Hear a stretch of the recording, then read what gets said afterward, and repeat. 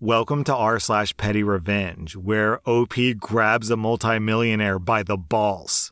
Our next Reddit post is from MK Air. So I bought a condo in a building in a large city in the US about 2.5 years ago. The building has a homeowners association that we all pay into monthly. Since I've lived here, the building has rapidly deteriorated, and we've all hired an attorney for a class action style lawsuit. I'm talking broken elevators, broken rooftop AC units. The pool was empty for 4 months during the summer, etc. The people in the building are great though. We're a friendly bunch. Last year, I took the HOA to small claims court because they failed to provide financial documents that show us how our fees are being spent. Since this is a legal requirement for all HOAs in my state, I won the case, and I was awarded the $30 filing fee plus a $1 symbolic fee. I sued for the documents, not money. For clarity, the fact that I had to sue them because they weren't giving me the documents is separate from us suing them because the building was deteriorating. I asked the HOA to pay me the $31, and the president of the HOA wanted to either meet me somewhere in private to give me the cash, or he wants to mail me a satisfaction of judgment form, have me sign it, and mail it back to him, and then he'll mail me a check. I said no to both. 3 days after I won the case, the HOA announced they were going to charge us all a special assessment of about $1,000 each and increase our monthly dues by 10%. In my state, a membership vote gets triggered if you charge a special assessment that brings the building more than 5% of its yearly income, which means 51% of the owners must approve of this assessment for it to take effect. Since all this cash was about 20% of our yearly income, a vote should have taken place. When we asked about this vote, the HOA said that it was being made under an emergency clause, which means that the membership vote doesn't have to take place. Fixing the elevator that broke on December 24th, 2021. The spirit of the emergency clause is for things like fire, earthquake, flood, etc. Not a broken elevator that's been broken for a year already. When there was understandable pushback, the HOA sent out a little email stating that anyone who didn't pay the assessment would have a lien put on their unit. The liens came down yesterday to those who couldn't pay $1,000 on short notice. Our attorneys told us that even though the money is in dispute, we still have to pay it. And I did pay mine, but we also have a lot of retirees and lower income people in the building. The HOA president's house is currently on the market for $20 million.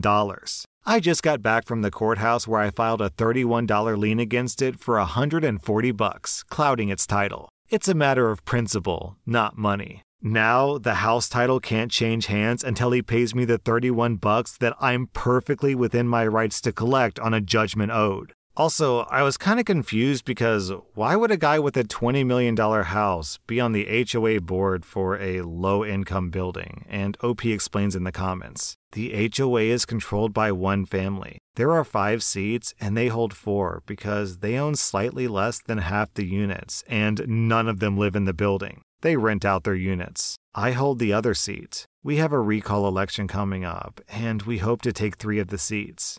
Well, there you have it. They're all landlords. Greedy landlords being greedy landlords. Also, OP posts a final update. I got this email this morning. Subject, check for $31. You'll receive a check for $31 via FedEx in the next few days. I'll forward the tracking number to you as soon as available. I expect that you'll record a satisfaction of judgment once the check clears. I believe I sent you that form earlier. Best regards, douchey landlord. So, I guess it worked. Our next Reddit post is from Faya. I was a public employee for many years. I had a middle management role for about 20 years. I reported to a department head who reported to the mayor. I had a small staff, typically 5 to 10 people who were mostly part-time. They rotated every few years, and I tried my best to make their time with me valuable. I helped them pad out their resumes, paid for trainings, and more. One employee, Tim, was initially a decent employee, but quickly decided that he was the greatest employee of all time. His overconfidence often led to mistakes, or him being overextended and he needed to get bailed out. He was good at basic tasks, but had a hard time with math, grammar, and interacting with adults. Part of my job was seeking federal grants for small infrastructure projects. Think like adding benches to nature trails and curb cuts to old sidewalks or bridges or walking paths across ditches. I would write the grants and specifications. My small staff would help me administer the grant. Sometimes they would do the work. Sometimes they would oversee the contractors. We were doing a bridge grant and I put Tim in charge. Basically, we were doing work on 21 bridges, and we'd already completed work on 14 of those bridges, and now we just had the final bit of work to do on the remaining 7 bridges.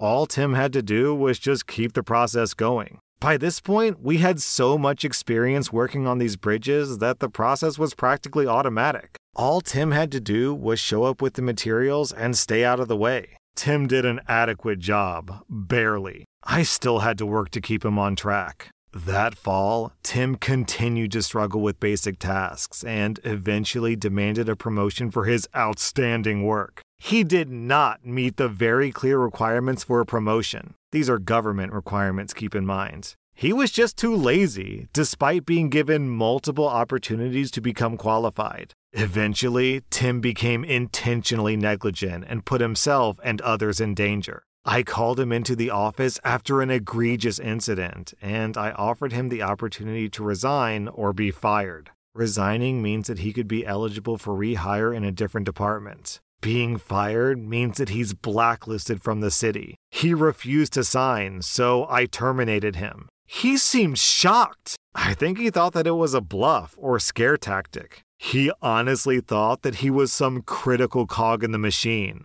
But really, he was a thorn in my side. Tim's dad is a well-known local attorney. I had pulled Tim's state criminal record, and on close inspection, it was clear that Daddy was bailing him out throughout his life. Assault charges dropped, DUI pled to a traffic violation, possession pled to an infraction, etc. Tim decided to come after me. His first move was to call the federal division that oversees my grants and report me for fraud. They launched an investigation, but my records are 100% immaculate. They called him into a meeting, and his proof for fraud was that he felt the bridges should have been a lower priority and the money would be better spent elsewhere. So the fraud was a misuse of funds. But the grant specifications were followed precisely by him. He had tried to divert funds, and I had stopped him. I had written evidence. My project that he had accused of being fraud was the literal poster child for success, and it was included in a slideshow to the legislature on the success of the grant program. The feds and city powers were livid at Tim for wasting their time. I had reams of perfect documentation. Tim was yelled out of the building. Then he filed for a wrongful termination suit. He told his dad about the apparent mistreatment, and his dad filed. I contacted the city attorney and dumped hundreds of pages of documentation with a summary in his email. I was in City Hall when Daddy Attorney came slinking out of the legal department apologizing for his idiot son. I heard from a mutual friend that Daddy thoroughly reamed Tim, and he withdrew his financial support that allowed Tim to live on part-time work. Tim is doing a lot better today, but right around that time, his wife discovered his ongoing affair. The mistress got pregnant and things got rough. The part of this story that's confusing me is you said that Tim was good at basic tasks, but bad at math, grammar, and interacting with adults. Are those not basic tasks? What do you mean when you say basic tasks? Like he showed up at work properly dressed? He took showers every day? Is that what you mean? Because this guy sounds like a complete moron. Our next Reddit post is from Even Summer. My stepmom was a nasty woman to grow up with. Mean, vindictive, and had an inferiority complex that she used to attack anyone who was doing well, especially those doing better than her. My dad spent my childhood on the road, and my mom was in and out of inpatient facilities until she passed. So a lot of my time was spent with her being my only available carer/guardian. I won't lie and say that I was perfect, but I wasn't bad. Good student, involved in community and school activities, and as soon as I could work, I got a job. My biggest issue was that I often had an attitude with her and her family, all of whom sucked to be near. These people have been in my life since I was 4. I'm now in my late 20s, and not one of them were ever supportive or kind. I had aspirations to go to school and be a psychologist, a teacher, a therapist, a veterinarian. Honestly, I think I just liked the structure that school offered, and I wanted to continue with it after graduation. But as soon as I was handed my diploma, my stepmom handed me a notice to vacate the property. Less than a month later, I was gone. To be fair, my father did try to intervene and prevent the eviction since it was his home, but she was the main occupant in the house, and we were told by a local cop that she could in fact remove me from my home and press trespassing charges if I ever came back. To this day, I think the cop was likely full of BS, but just didn't want to deal with it. So I was 18, homeless, and supposed to start college a few months later, and I had chosen a local school and rejected better scholarships so I could stay home and save money on housing.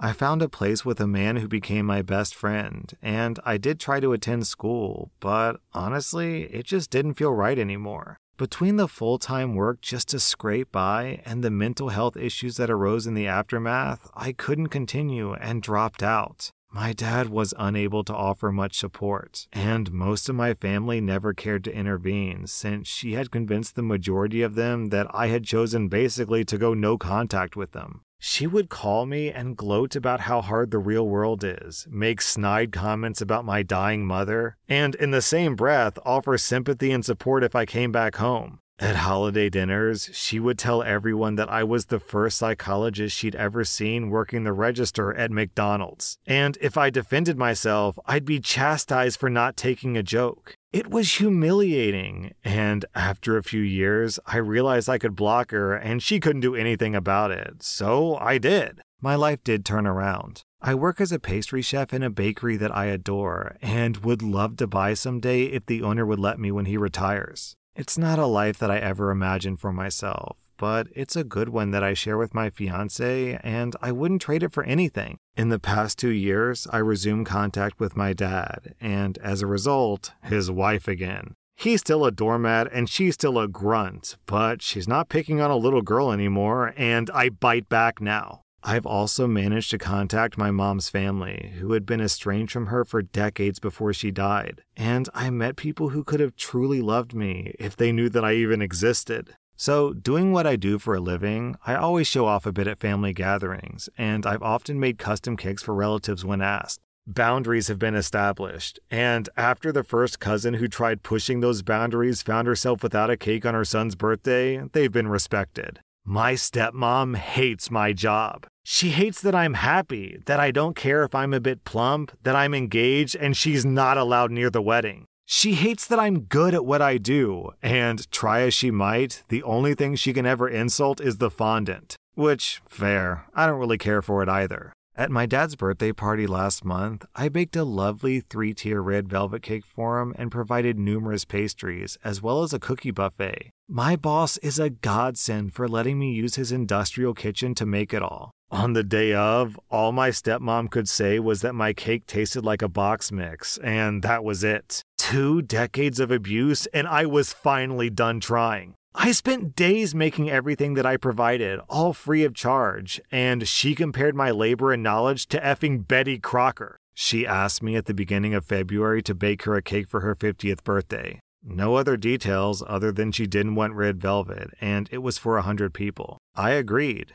I stocked up on Duncan Hines and canned frosting, slapped the frosting on top of an awful sheet cake a day before, and didn't bother decorating any of them. My stepmom was livid. I ruined her birthday, embarrassed her in front of her friends and family. How could I be so callous? Etc. I just told her that she compared my cake at my dad's party to Betty Crocker, so she must prefer low-effort cakes. I left shortly after she started crying. Apparently, she had planned on Instagramming the party, and she expected my desserts to be gorgeous. My dad didn't care. He just said that it's best if I'm not around her for a bit, and we meet up somewhere other than his house. I do not want to be near her again, and I hope her family choked on that dry cake. This top comment from Live Recognition. Looks like she's gotten her just desserts. Our next Reddit post is from Spice and Rice. My grandma raised her kids with love. She practically spoiled them, and she raised her grandkids too, me and my 2 sisters. 2 of them, my uncle and my dad, became addicts. And the last, my aunt, became estranged.